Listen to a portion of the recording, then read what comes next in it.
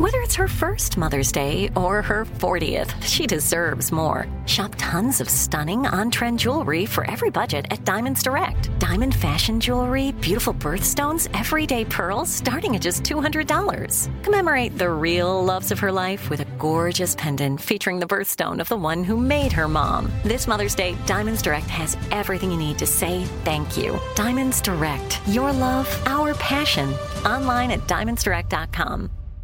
Danielle Moody here, host of the Woke AF Daily podcast. We've been with iHeart for a year, and what a year it has been. As we head deeper into 2024 and yet another life-changing election cycle, Woke AF Daily is here to keep you sane and woke. Make Woke AF Daily your podcast destination for 2024 election news and analysis. Listen to Woke AF Daily Season 5 on the iHeartRadio app, Apple Podcasts, or wherever you get your podcasts. I'm Diosa. And I'm Mala. We're the creators of Locatora Radio, a radiophonic novela, which is a fancy way of saying a podcast. Welcome to Locatora Radio Season 9. Love at First Listen. This season, we're falling in love with podcasting all over again. With new segments, correspondence, and a new sound. Listen to Locatora Radio as part of the My Cultura Podcast Network, available on the iHeartRadio app, Apple Podcasts, or wherever you get your podcasts. The Black Effect presents Family Therapy, and I'm your host, Elliot Connie. Jay is the woman in this dynamic who is currently co-parenting 2 young boys with her former partner, David. David, he is a leader. He just don't want to leave me. But how do you lead a woman? How do you lead in a relationship? Like, what's the blueprint? David, you just asked the most important question. Listen to Family Therapy on the Black Effect Podcast Network, iHeartRadio app, Apple Podcasts, or wherever you get your podcasts. It's like the police knew who he was before they got here. From iHeart Podcasts. The medical school dean at USC was leading a secret double life. He's breathing right now? Yes, he's absolutely breathing. I'm a doctor, actually. A story about money, power, and corruption. When people fall in line, they fall in line. Looking back, I realized, everyone knew.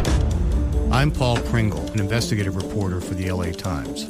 Listen to Fallen Angels, a story of California corruption on the iHeartRadio app, Apple Podcast, or wherever you get your podcasts.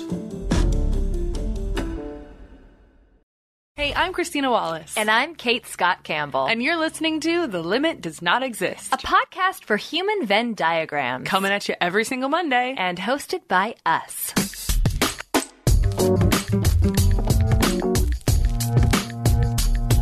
Okay, picture a nucleosome. Can you, Christina? No. Yep, neither can I. But thanks to Janet Iwasa, there exists a whole collection of molecular animations to help scientists and non-scientists alike see what our eyes can't. Janet is a data visualization expert and research assistant professor of biochemistry at the University of Utah. She's also a TED Fellow and the creator of an open source animation software package for scientists called Molecular Flipbook. Janet tells us how she takes the movies in the minds of research scientists and turns them into dynamic images that reveal the strengths in their hypotheses and the work that's left to do. We discuss how her single-minded focus helped her not only find the confidence in pursuing a path that didn't really exist, but also through that confidence, she attracted others as collaborators and funders for her mission. That's right. And be sure to stick around to the end of the episode for our Dream Molecular Animation project and tweet us yours. I mean, who doesn't have a Dream Molecular Animation project? I don't know. I don't know who that person is. Also, guess what? What? It's Global Mathematics Week. So check out our Twitter for some awesome resources and math content all week long. Woo! Math content. That's right. Enough said. Let's just dive into the episode, shall we? Let's do it. Hi, Christina. Hey, Kate. Hi, Janet. Hi. Welcome. This is a very fun episode already because we, as is customary on a show, are all in different places. Mm-hmm. But Janet, you are in Utah, right? Yeah, I'm in Salt Lake City. I think you are our first who I think so, actually. Yeah. Who has kind of from Utah. And Christina, this is your first time doing the show from Minneapolis? Milwaukee, the Midwest. Milwaukee. Yeah. The other big M city. Yeah. How did you get there? As you know, I travel a fair amount for my job at Bionic. And, one of the pleasures of this podcast was we have some very portable podcasting equipment that you just pack in a bag and you can set up anywhere there's a quiet room and a strong internet connection, as I email in our guests. Welcome emails. So by virtue of some business travel, I got to wake up this morning in Brooklyn, take the Acela train down to Washington, D.C., where I had a 1-hour meeting in Bethesda, Maryland. Then I took a taxi to Ronald Reagan International Airport, which is in Virginia, and I flew to Chicago, where I picked up a rental car and then drove to Milwaukee. And get to spend the night here, and I have a meeting here tomorrow, and then I drive back to Chicago, fly to Newark, take a Uber to the rental car company there, and then drive to Pennsylvania for a wedding this weekend. So I think I'm covering something like 6 or 7 states. Wow. And all in about a 36-hour period. And I would just like to point out, because we've talked about my scheduling abilities before. It's one of my superpowers. It sure is. I made it from Bethesda to Milwaukee with about 18 minutes to spare off of my original calculations over a 6-hour window. So I feel pretty good about myself. I'm a little cocky, I gotta be honest. Well, you should be, because I'll share with Janet and with our listeners that I am continually impressed at your ability to just be raring to go, no matter what travel challenges are thrown your way. If listeners remember our live show in Michigan, Christina, I think you were in a plane that went back and forth and then hung out in the air for a while. It was really touch and go, and yet you showed up with, I think, also about like 15 minutes to spare for that show, and just brought the house enough down. time to eat a banana and get on stage. So that's right. I think I brought you like some peanut butter on a bagel. You did. Always be podcasting is the takeaway. ABC. Totally. Oh my gosh. Well, the most exciting thing about this episode, I've got to be honest, I've been thinking about this since I saw this on the calendar. By the time this episode comes out, it is going to be, wait for it, Global Mathematics Week. Woohoo! I know. Snaps to that. It's my favorite holiday that I never even knew existed.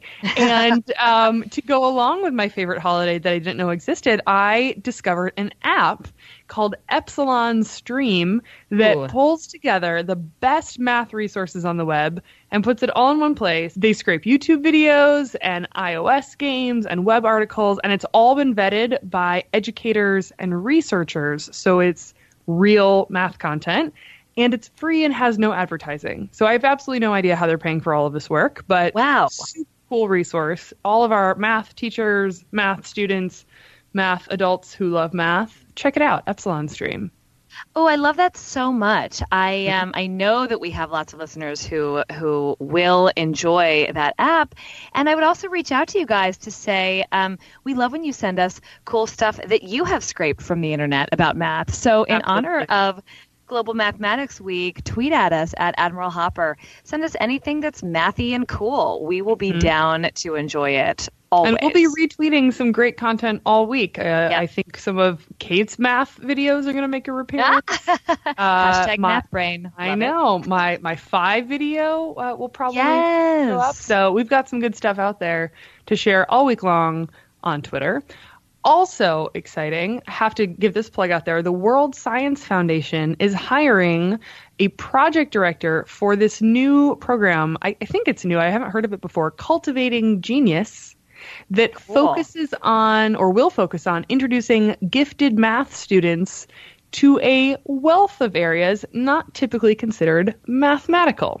Everything from like bioinformatics to installation art to finance, all things math intersecting with other interesting fields, very human Venn diagrammy. So check that out, worldsciencefestival.com/jobs, or you can email them, jobs@worldsciencefestival.com. They're not paying us to say this. I'm just really excited about this job, and I want someone awesome to have this job. So I am, by virtue of my own interest, sharing this with the world. You're welcome. Yes. By the way, that is so true. All the stuff we geek out to, we just feel really fortunate that we've like stumbled across it or people have sent it to us.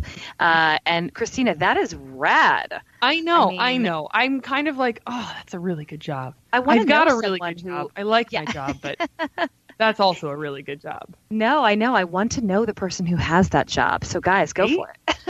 Exactly. Kate, you have some fun math week things to share. Something to do with comedy? Oh my gosh, I do. Well, I've been living and breathing comedy for the last 4 months / many years. And so, of course, when math comes up, I always have been thinking about, how comedy is mathematical. What I love about math is you can apply it to really everything, right? And since I have just come off of doing a comedy show just a couple of nights ago, I was actually really thinking about laughter. And, when you do a live show that you're performing in, and hopefully you're getting laughter that you have to hold for when you're performing. Mm-hmm. That is the hope. It really does follow this bell curve. We were all talking about, like, there is that peak of laughter, and then, as soon as it sort of hits the maximum point or the vertex, if we're speaking parabolically, that's when you want to come in and grab it with your next line. So I really was thinking about that just organically after the show, and it inspired me to look up just this great Abbott and Costello video that I love, where they just very wrongly prove why 7 times 13 is 28. I will share that on our Twitter because it's really a fun video. And for anyone who, no matter how you feel about math, you will just enjoy the mislogic of this video. And I just love that comedians, decades and decades ago were making funny math content. It always makes me so happy to look back and see that. And then I was just sort of searching around the web, and I found this great event that's in LA. If you happen to be a listener who is out here, I know we have some great ones who came out to our live show at KPCC. UCLA is doing this great event called the Calculus of Comedy, where they're having a whole bunch of TV writers come and talk about the math and The Simpsons and Futurama and the Big Bang Theory. And that's happening at UCLA on October 25th. So I will tweet out on Admiral Hopper the link to that, because I am definitely going to check it out. It just seems like such a cool event. And I always love, fields that we can look into and find all of the math geeks within, because we are everywhere. Totally. So I just thought that was a really, really fun event, and certainly relevant to what I've been up to with a lot of my time lately. So yeah, yay for math. Well, now you've set the bar high, Kate, because I'm going to expect you to be cracking jokes, waiting for my parabolic laughter, and then jumping back in with another punchline. I love it. I will do my best. So, Janet, I am guessing that you are also someone who is potentially excited about Global Mathematics Week and math in general, even though your work leans more into biochemistry and illustration. But I'm just curious, kicking off before we sort of dive in with you, what has your history of math been? What are your feelings about it? just a big general question for you. Yeah, I think about math in terms of, I guess, the numbers of molecules and things. And I did have to sit down and, calculate some, the number of molecules in a mole, and, thinking about like basically if you took a small chunk of a cell, how many molecules would be in there. So math was something I did fairly recently. Oh, I love it. I moles, when I hit those in chemistry, were so sort of obscure at first. And then when I figured out that it really was this mathematical calculation that you could do, I remember being so into them. It was just so fun to do.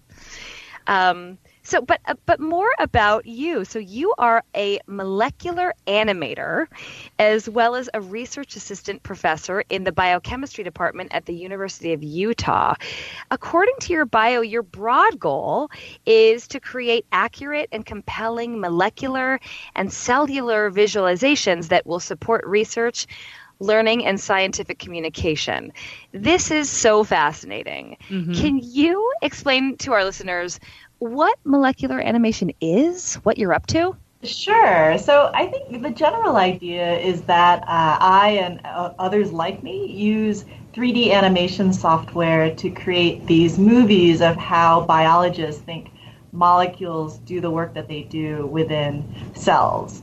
And for me specifically, so I'm using animation software in order, kind of more in the research sphere, to try and use it as a tool to integrate data from all of these different sources that we're getting information about biological systems in order to create what I call a visual hypothesis of how we think things work in cells.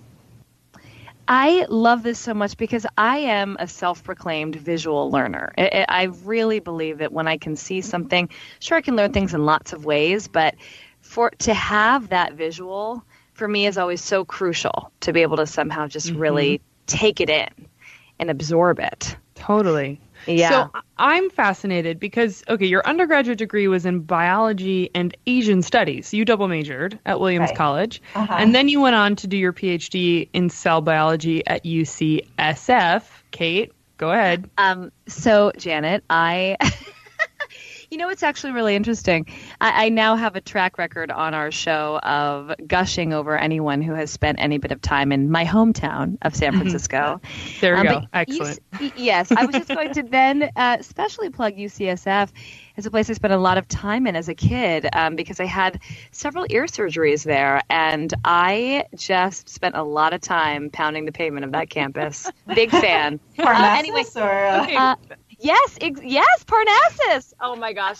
Okay, before this back on the rabbit trail. So here's my question. Yes. Your biology interest has been, clearly obvious for some time. So when did animation and 3D visualization enter your world? How did you end up focusing on molecular animation?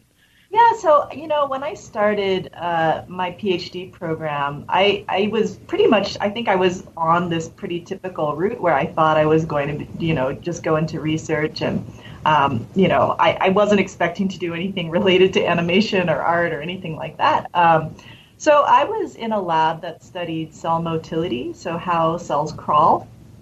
And, our understanding of, and so this happens a lot like in immune cells that have to crawl after bacteria and gobble them up and things like that. So there's a lot of kind of crawling cells in the immune system, for example, but in other systems as well.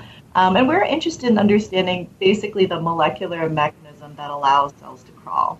And so there are proteins that we know about involved in this process that are called actin. They form these kind of long polymers inside the cell, and it's a very regulated process.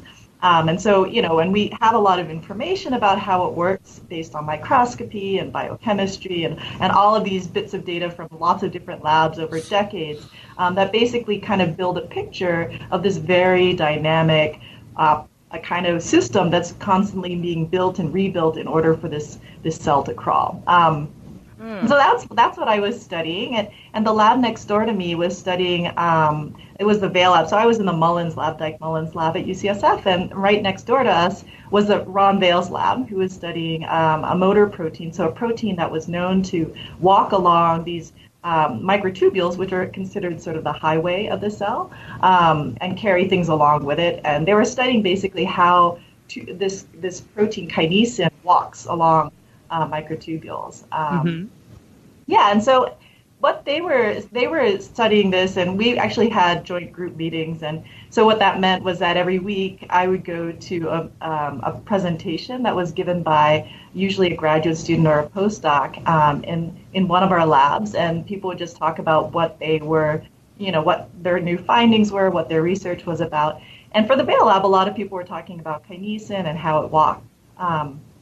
And they use their hands sometimes, and usually they just show their data, which is kind of like black and white, like graphs and stuff like that. Yeah. And they also draw these really kind of simplistic models where you use kind of like triangles to represent this part of the protein and lines to represent this part, and you kind of show what you think is happening, and microtubule like a long line or something like that. It's very simplistic drawings.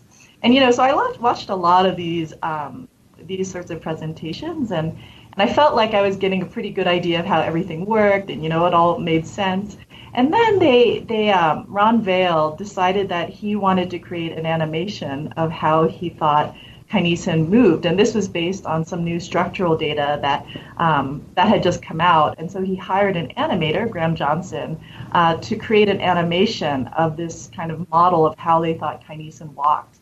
And so, at the next group meeting after it was done, a student presented this animation in group meeting. And I remember just, watching it and just being really amazed and dumbfounded, like, what, this makes so much more sense. Everything was kind of clicking in a way that, things hadn't clicked before.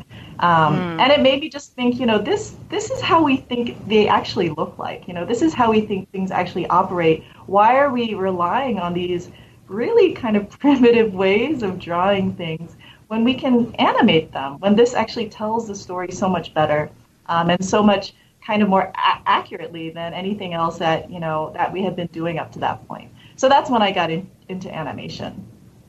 That is really cool. I love that you took us on that journey that led up to that big aha moment. Just, picturing these scientists sort of speaking with hands and the papers and going, there's something more here, and then seeing what it could be. I love that. You wrote an op-ed for the scientific journal Cell about the scientist as an illustrator, where you said, from looking through the history of science, it might seem that being a polymath, which is a word that we love, of course, was a major criteria for success. Scientific progress depended heavily not only on scientists' powers of observation and deduction, but also their talent at illustration. It follows that many acclaimed scientists in history were also highly skilled artists and draftsmen. And I just love, first of all, just to pause and talk about that point because, we forget sometimes in our ideas of what we do in different fields of study, we forget that there are these, multiple skills that are needed and that have been and were needed for a long period of time. So we're curious, Janet, in today's era where we have, such powerful technology to see cells and biological phenomena, why is illustration and 3D modeling still important for scientists? Yeah, so the kind of the scale at which I do animation is considered sort of an invisible. It's sort of not visible to us right now with our current technology. Wow. So this is basically, molecules are generally smaller than the wavelength of light, which means that we can never be able to directly observe them using light. Like any kind of light microscope, you're not going to be able to directly observe like the shape and size of a molecule moving around within the context of a cell. It's just not possible. And so in order to understand, like if you want to, kind of think about how molecules move in cells within the context of a cell, like groups of molecules, if you wanted to just kind of zoom in on a patch of a cell, we actually, in order to create this sort of a visualization, we need to combine a lot of different types of data. So we understand something about how molecules look based on so not using light microscopy, but using other techniques like X-ray crystallography or cryo-electron microscopy. Basically, you have to use electrons or X-rays to be able to visualize what proteins look like, what their structure is. And so that gives us an idea of like the shape of a protein, like the atomic structure, like the XYZ coordinates of the atoms.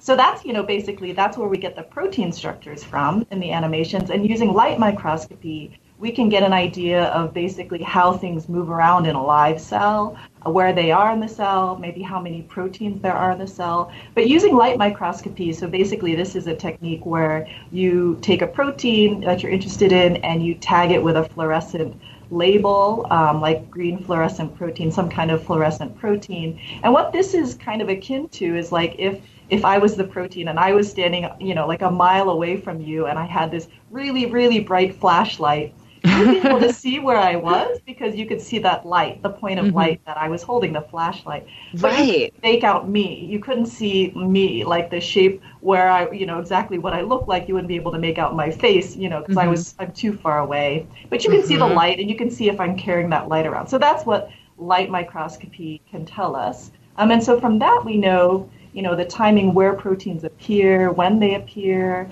with other proteins. And then we have like biochemistry that tells us how things basically attach to each other, if they form a larger complex together. So anyway, you have to take all of these bits of data that a lot of different groups are producing in order to create this sort of a hypothesis. And so every, kind of biologist who's studying some protein or a process has kind of a movie in their head based on all these bits of data from different labs and different groups and different papers that kind of tie all of these things together to make a story. And what the animation is really trying to do is basically take this hypothesis, take this idea of a process from somebody's head, this researcher's head who's been thinking about it for years, maybe decades, and put it in this form. Take this movie and put it in a form where everyone can see it and share it and sort of criticize it, appreciate it. That's really the idea. This is Neil Strauss, host of the Tenderfoot TV true crime podcast, To Live and Die in LA. I'm here to tell you about the new podcast I've been undercover investigating for the last year and a half. It's called To Die For. Here's a clip. All these girls were sent out into the world and they were told, try to meet important men, try to attach yourself to important men. The voice you're hearing is a Russian model agent telling me about spies sent out to seduce men with political power. The war in Ukraine is also being fought by all these girls that are all over important cities. For the first time, a military-trained seduction spy reveals how the Russian government turned sex and love into a deadly weapon. If you want to kill your target, it's easy. You just seduce him, take him somewhere, start having sex, and then he's very vulnerable, so you can kill him easily. To Die For is available now. Listen for free on the iHeartRadio app, Apple Podcasts, or wherever you get your podcasts.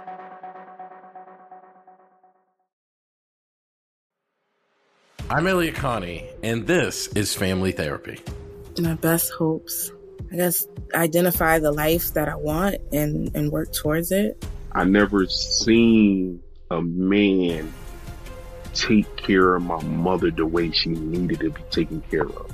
I get the impression that you don't feel like you've done everything right as a father. Is that true? That's true, and I'm not offended by that. Thank you for going through those things, and thank you for overcoming them. Thank God for deliverance. Every time I have one of our sessions be positive. It just keeps me going. I feel like my focus is redirected in a different aspect of my life now. So, how'd we do today? We did good. The Black Effect presents Family Therapy. Listen now on the Black Effect Podcast Network, iHeartRadio app, Apple Podcasts, or wherever you get your podcasts. Danielle Moody here, host of the Woke AF Daily podcast. We've been with iHeart's Outspoken Network for a year, and what a year it has been. Every weekday, I navigate our rapidly changing world alongside our series of fabulous expert guests. As we head deeper into 2024 and yet another life-changing election cycle, Woke AF Daily is here to keep you sane and woke. Woke not just to the latest headlines, but also to the collective power we all have. Woke to the need to build community with those around us. Woke to how to avoid burnout, and woke to the ways we can all find joy in the madness. Make Woke AF Daily with Danielle Moody your podcast destination for 2024 election news and analysis. And tune in to hear the ways I am working to stay grounded amidst it all. Listen to Woke AF Daily Season 5 on the iHeartRadio app, Apple Podcasts, or wherever you get your podcasts. Hey, everybody. Welcome to Across Generations, where the voices of Black women unite in powerful conversations. I'm your host, Tiffany Cross. I want you all to join me and be a part of sisterhood, friendship, wisdom, and laughter. In every episode, we gather a seasoned elder. But even with a child, there's no such thing as the wrong thing if you love them. Myself, as the middle generation.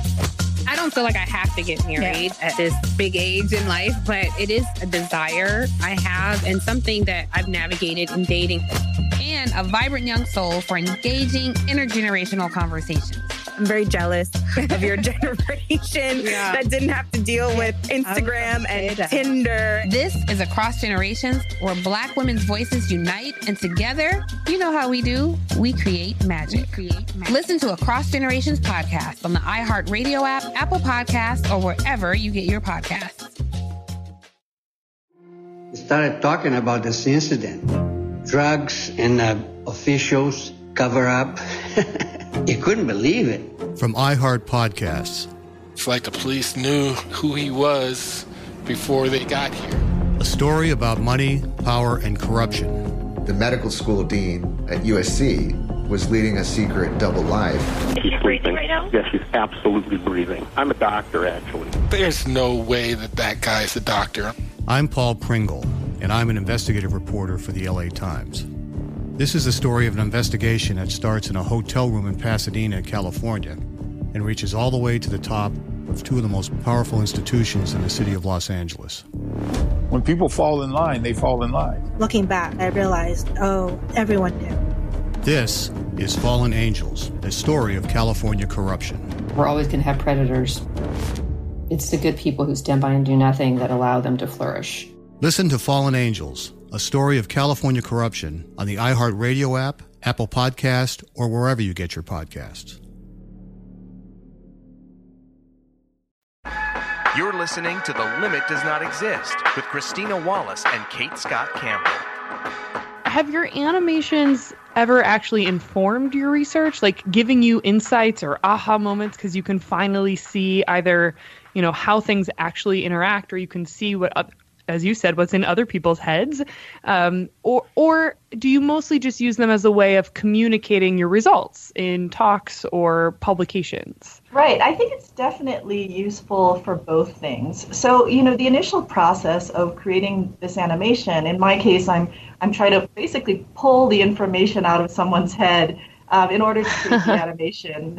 I'm basically like interrogating a researcher about like what they think is happening, and again, some of it's based on data, but some of it is based on sort of intuition or just kind of a guess of how these data points connect.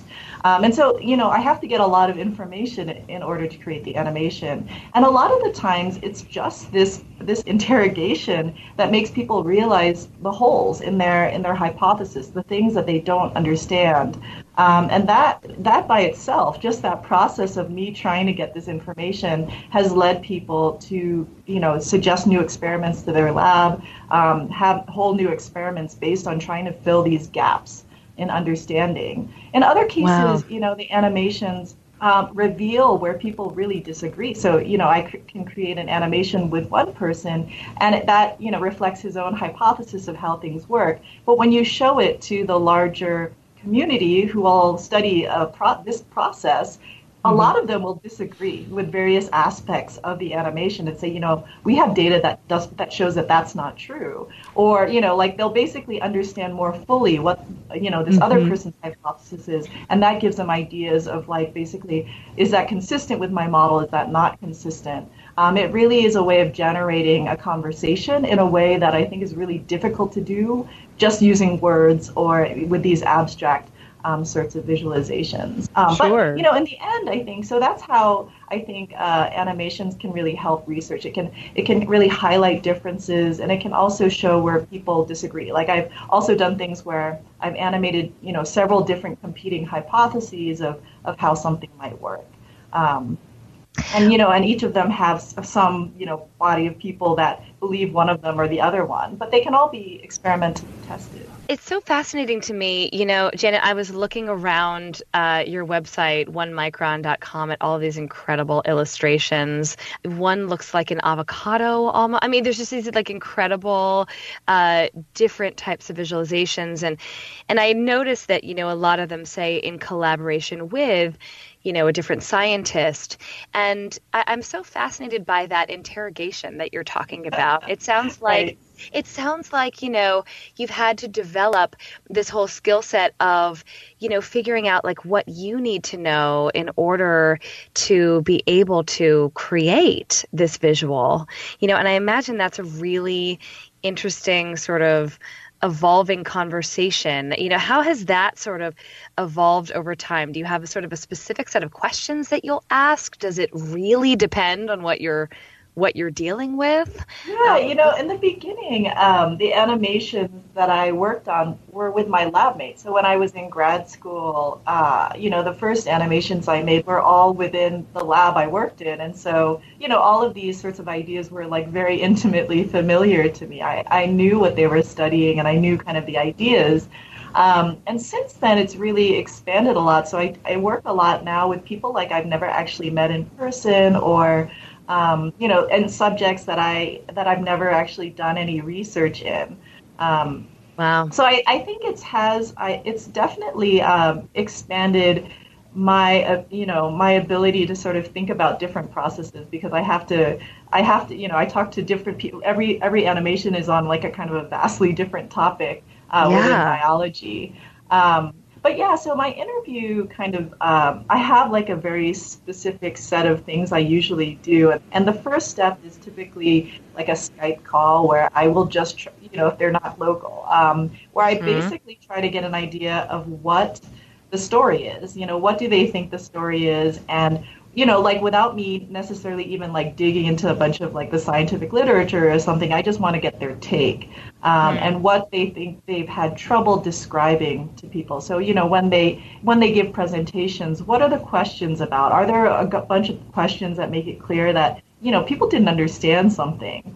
Is there a way to use the visualizations to better explain that idea? Usually after that, once we have this sort of an idea of the story, then it's like the next call may be like this interrogation where I'm trying to really fill out everything, that I can ask all the questions I can about every aspect of the animation that I can think of, and then I draw a storyboard. So that part is like very much like an animation studio like Pixar would. Basically, I draw by hand what I think everything looks like, where the data is coming from, like basically changes in camera, like things like that. And, if there's a narration, I would write that down too. That's something I usually develop together with a collaborator, as well as a description of what's going on if it's not clear from my drawing. I'm not an artist, so sometimes it's not the best illustration. And then after that goes back and forth. So there's a ton of back and forth. Between the collaborator and me, making sure I'm capturing their ideas as accurately as I can. And then it goes into the animation software, and I start developing that. And after the first draft of the animation is done, it goes through usually many iterations before it gets to the point where it's basically a final version. And even after that, a couple of years down the road, basically the story has changed. There's new data. Right. Those things have to be revised. So you created animations for exhibits at the Museum of Science in Boston, and for public presentations like your TED Talk, and for publications like Nature and Science and the New York Times. How important are molecular visualizations for scientific communication to the general public? Is this a channel for helping us understand maybe really complex ideas that are relevant to our lives? I think so, yeah.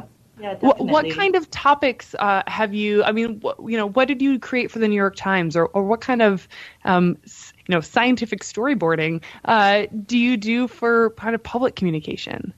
So the New York Times piece was actually about the origins of life. So for my postdoc, I did this project with Jack Shostak at Mass General Hospital and the Museum of Science in Boston on the origins of life. So basically, how do scientists think that the first cells on Earth may have formed from kind of like, the prebiotic soup, from what is the birth of biology from chemistry? And what would that early cell look like that gave rise to all life on Earth? And so there are a lot of different kind of hypotheses on how that may have come about, or like what the stepping stones were evolutionarily in the history of life on Earth. And so those were the things that I was animating, and some of those ideas, those stills from those animations went into the New York Times in order to basically provide a visual handle.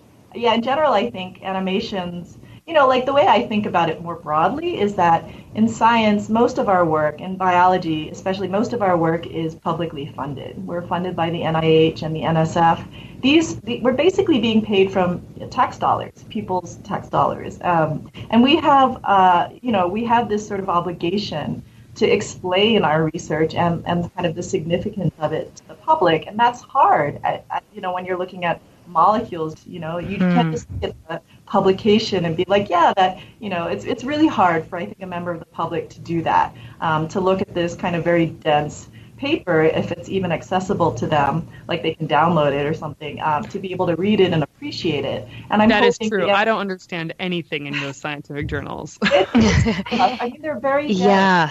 Janet, in 2012, you were named to Fast Company's list of most creative people, which is awesome. And you mentioned in that interview the challenges you've had with commercial 3D visualization software, that it was crude and unwieldy. And that frustration was the inspiration for you to develop an open source program for simpler 3D molecular animation in 2014 called Molecular Flipbook, which was funded by the National Science Foundation. That is so cool. Can you tell us more about that program and how you developed it and how you sort of also figured out to take the initiative to develop it in the first place? Right. So I think that the idea for Molecular Flipbook came out of my experience of working with lots of different biologists, and basically, this realization that animation can be great for communication, but what I was finding more was that, animation allows you to, be creative about thinking about your hypothesis. It's sort of this way of being able to explore a hypothesis in a way that I think no other existing kind of tool allows you to. But in order to take advantage of that, it's better not to have basically the animator do it, but to have the researcher be the animator, have the researcher be the one who's actually creating everything and manipulating these things on the screen or whatever. But the problem is that the animation software that I use and most people use in like animation studios is really hard to learn. Yeah, so I use a software called Maya, which is considered sort of the industry standard in Hollywood. And I spent 3 months in Hollywood learning it, like a class that I took from 9 to 5 every single day for 10 weeks straight for one piece of software. And I still, was like barely, able to do things after that. So it was people take years to really master it.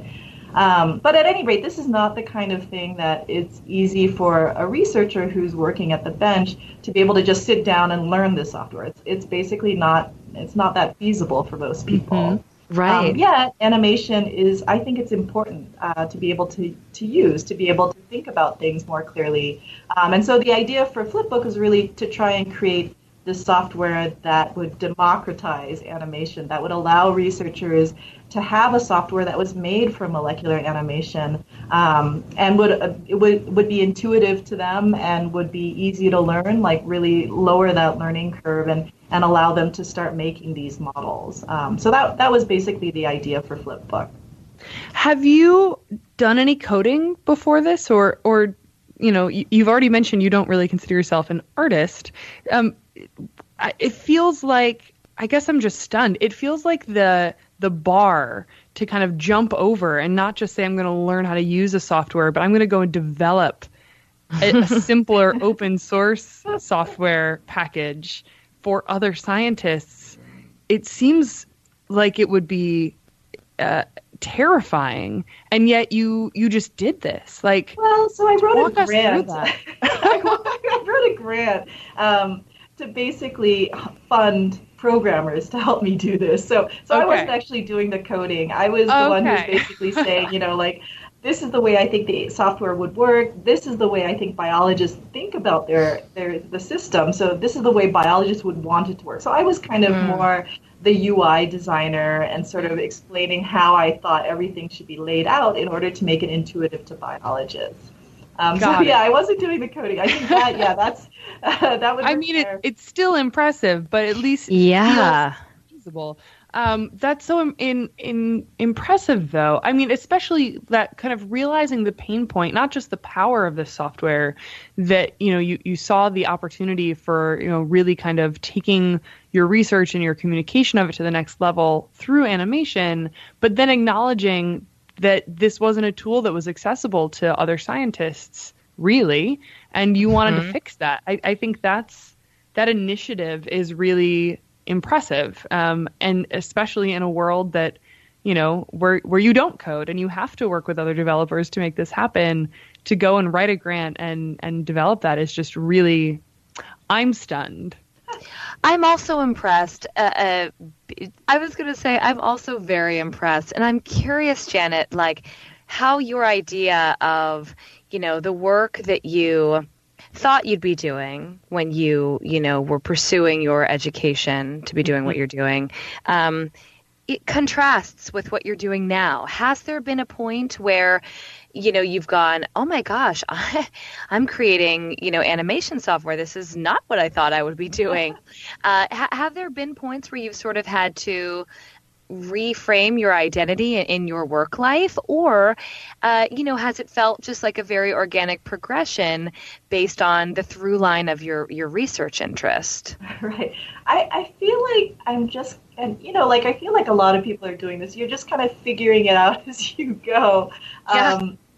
Like when I was in grad school and thinking about animation as a career, I didn't know anybody else who was doing this. I hadn't heard, I talked to Graham Johnson, who was a person who made the Kinesin animation, was doing animation, but within a sort of a private kind of studio kind of thing. And I wanted to basically be an academic, like basically a faculty member at a university doing animation, because I thought this was absolutely essential for us to do better research. And that kind of position, I had never heard of anyone having that kind of thing, or even, this idea of doing an animation postdoc, which is the Origins of Life project I was telling you about, and getting funded by NSF to do, basically go to Hollywood, train in animation. Like that, none of that is anything that I had heard of other people doing. But, I felt like this is what I had to do.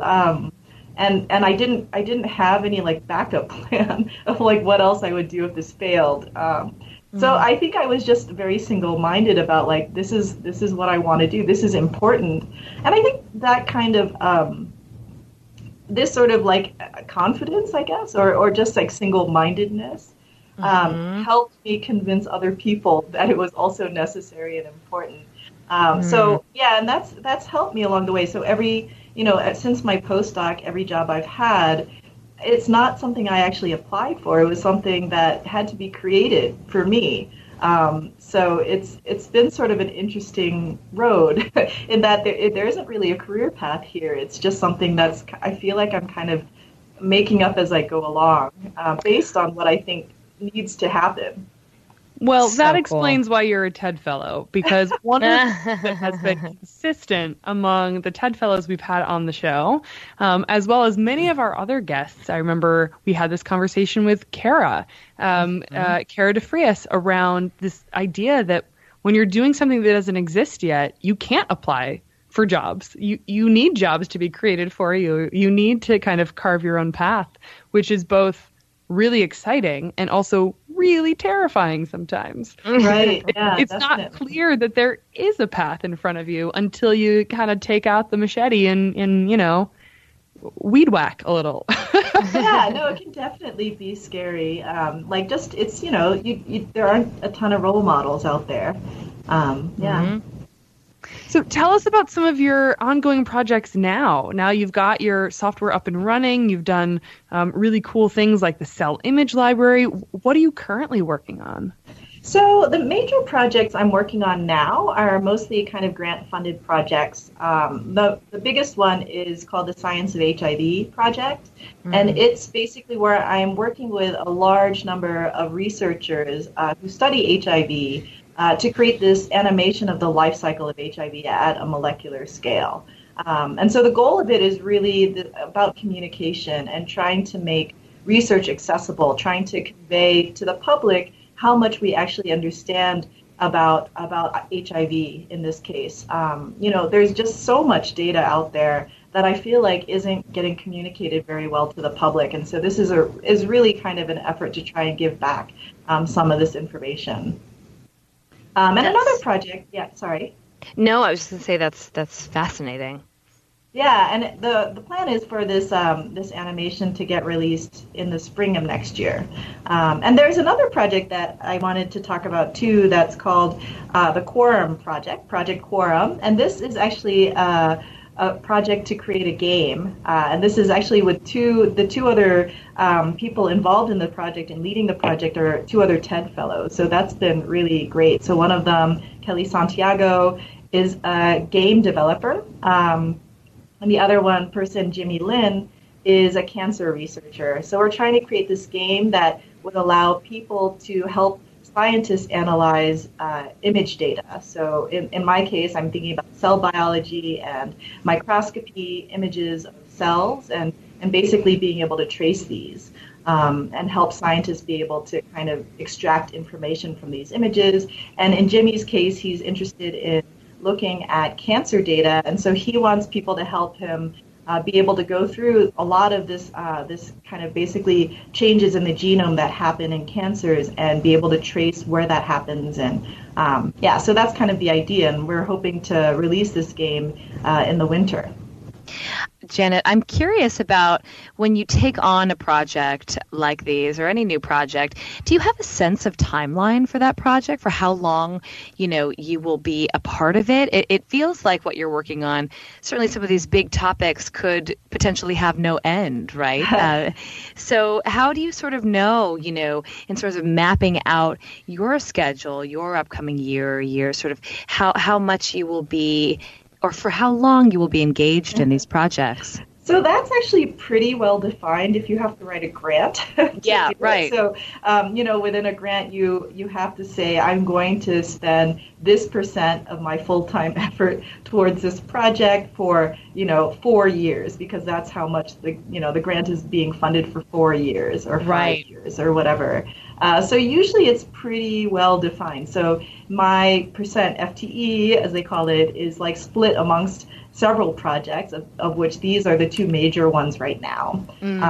But, and the hope is some of these things will get renewed. So the HIV project just got renewed for another 5 years. Oh, wow. So I'll continue, basically, I'm releasing this large animation of the HIV life cycle, but there's constantly new research that's happening, and some of the things in that animation are probably going to end up being wrong. And so they'll have to be sort of revamped, and I can keep on going and basically add new bits to it as we discover new things. You live your life on such a different timeline than I do. Like signing up for 5-year research grants. That's crazy. Yeah, it's a commitment for sure. But I think everyone is excited when that happens in science. Yeah. Sure. I mean, it reminds me, Kate, if you remember back to our very first episode with Babak Ferdowsi at NASA. Yeah. Talking about, 10-year projects getting rovers to Mars and other places. That's amazing. And it's so wonderful that you're able to get funded for with that kind of runway so that you're not thinking year to year like a lot of nonprofits are when they're raising money or, funding round to funding round like startups do. Right. But it's definitely one of the great things about being in academia is that, for me, I really get to invest in a project and in an area of biology and really dig into that. Because it just takes a while to even get to understand what people are doing and what's known and what's not known. Sure. So that amount of time has been really great for me.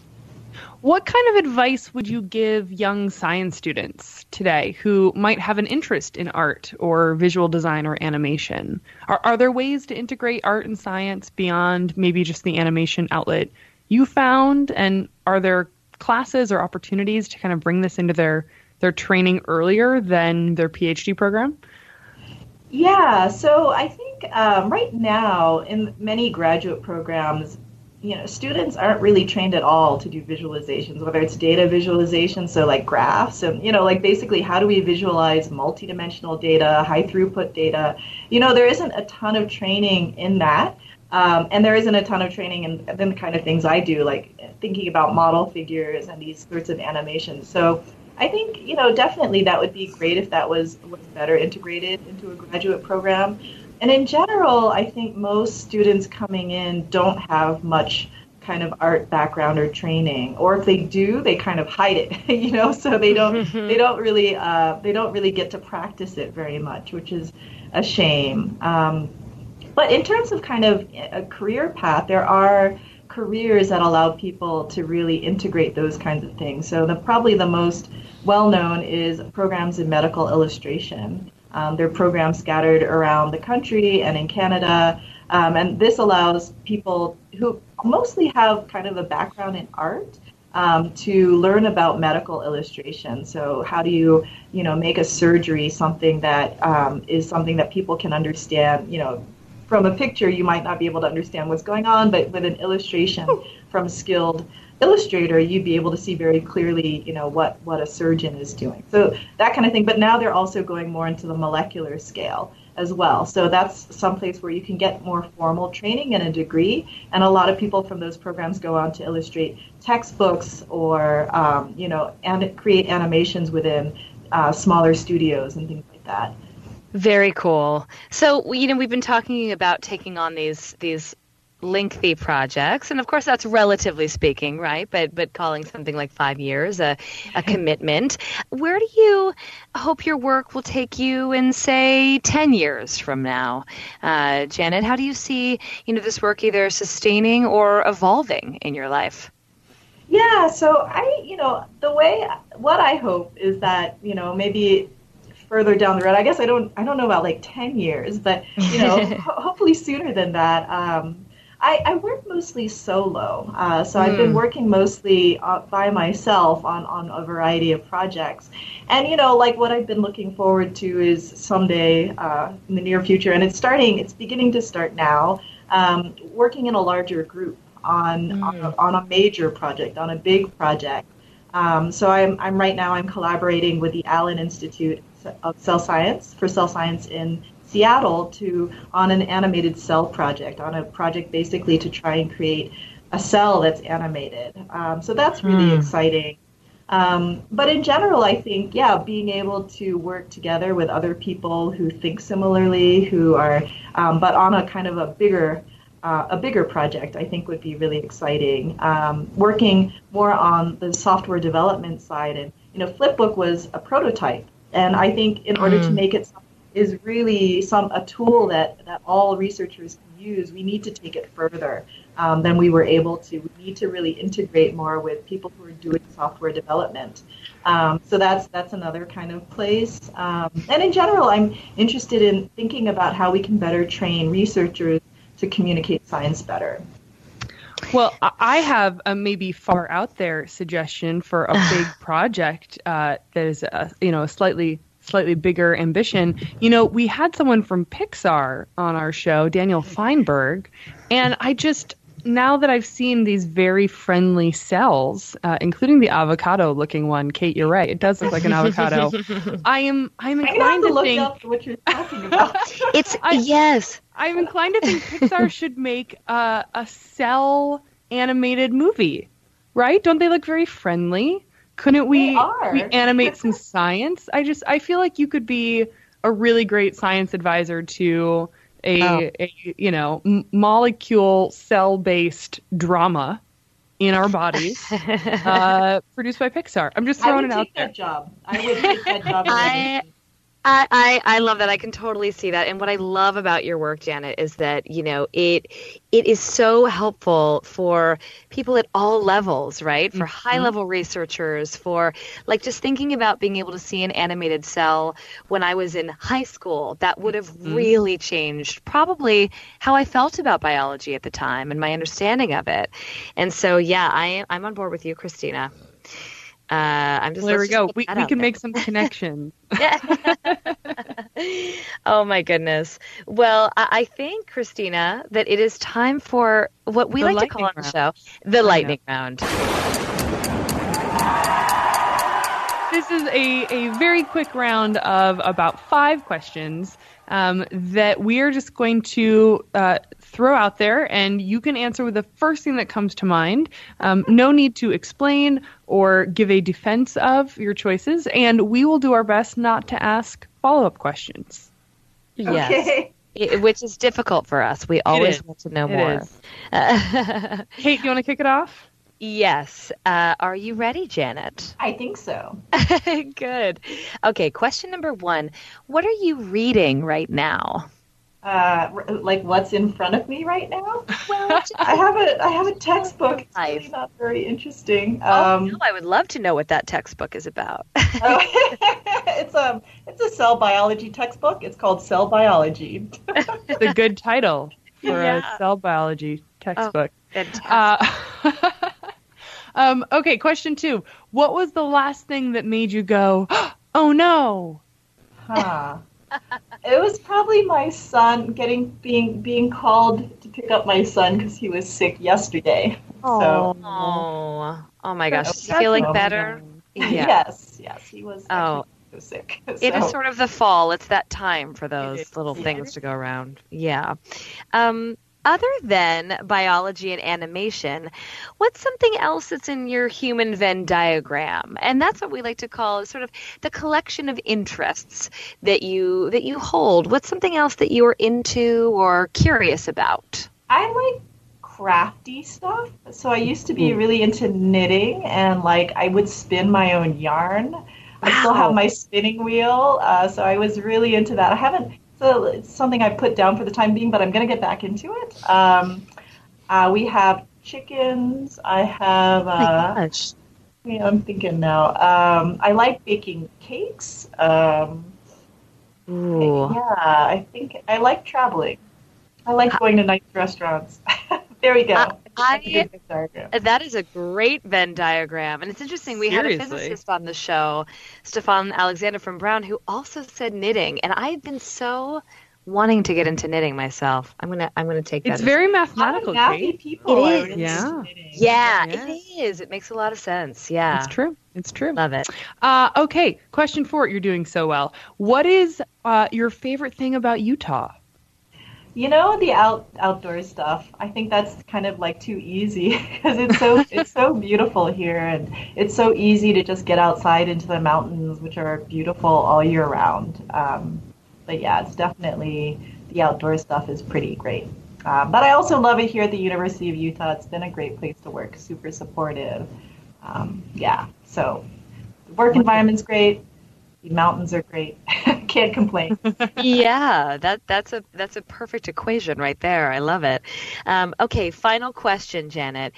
Can you give a shout out for a woman who's doing awesome things in biology or in the animation of biology? Maybe someone who's a little bit under the radar and you just want to give a little extra love to. Oh boy, under the radar. Or, who maybe wasn't like on the cover of Time magazine last week. It can be whatever. I guess the person I was thinking of may have been on the cover of Time magazine last week. That's okay too. I guess I'm really excited about like CRISPR related stuff and stuff that like Jennifer Doudna is working on, and I think she's just a great role model for scientists, especially women scientists, in terms of being a great scientist, also having a family. I really have a lot of respect for her. Well, we have so much respect for you and all the work you're doing. It has been fascinating to hear about it, Janet. Totally. Thank you so much for joining us. Bye. Bye.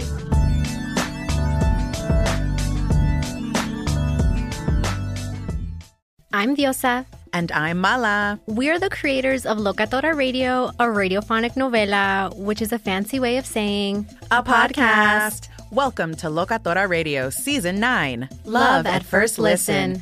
This season, we're falling in love with podcasting all over again. With new segments, correspondence, and a new sound. Listen to Locatora Radio as part of the My Cultura Podcast Network. Available on the iHeartRadio app, Apple Podcasts, or wherever you get your podcasts. Danielle Moody here, host of the Woke AF Daily podcast. We've been with iHeart for a year, and what a year it has been. As we head deeper into 2024 and yet another life-changing election cycle, Woke AF Daily is here to keep you sane and woke. Make Woke AF Daily your podcast destination for 2024 election news and analysis. Listen to Woke AF Daily Season 5 on the iHeartRadio app, Apple Podcasts, or wherever you get your podcasts. The Black Effect presents Family Therapy, and I'm your host, Elliot Connie. Jay is the woman in this dynamic who is currently co-parenting 2 young boys with her former partner, David. David, he is a leader. He just don't want to leave me. But how do you lead a woman? How do you lead in a relationship? Like, what's the blueprint? David, you just asked the most important question.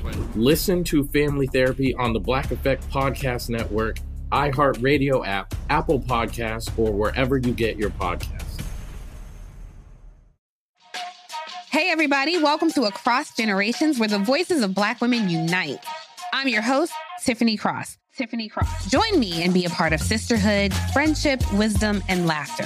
We gather a seasoned elder, myself as the middle generation, and a vibrant young soul for engaging intergenerational conversations. Prepare to engage or hear perspectives that literally no one else has had. Listen to Across Generations podcast on the iHeartRadio app, Apple Podcasts, or wherever you get your podcasts. It's like the police knew who he was before they got here. From iHeart Podcasts. The medical school dean at USC was leading a secret double life. She's breathing right now? Yes, she's absolutely breathing. I'm a doctor, actually. A story about money, power, and corruption. When people fall in line, they fall in line. Looking back, I realized, everyone knew. I'm Paul Pringle, an investigative reporter for the LA Times. Listen to Fallen Angels, a story of California corruption on the iHeartRadio app, Apple Podcast, or wherever you get your podcasts.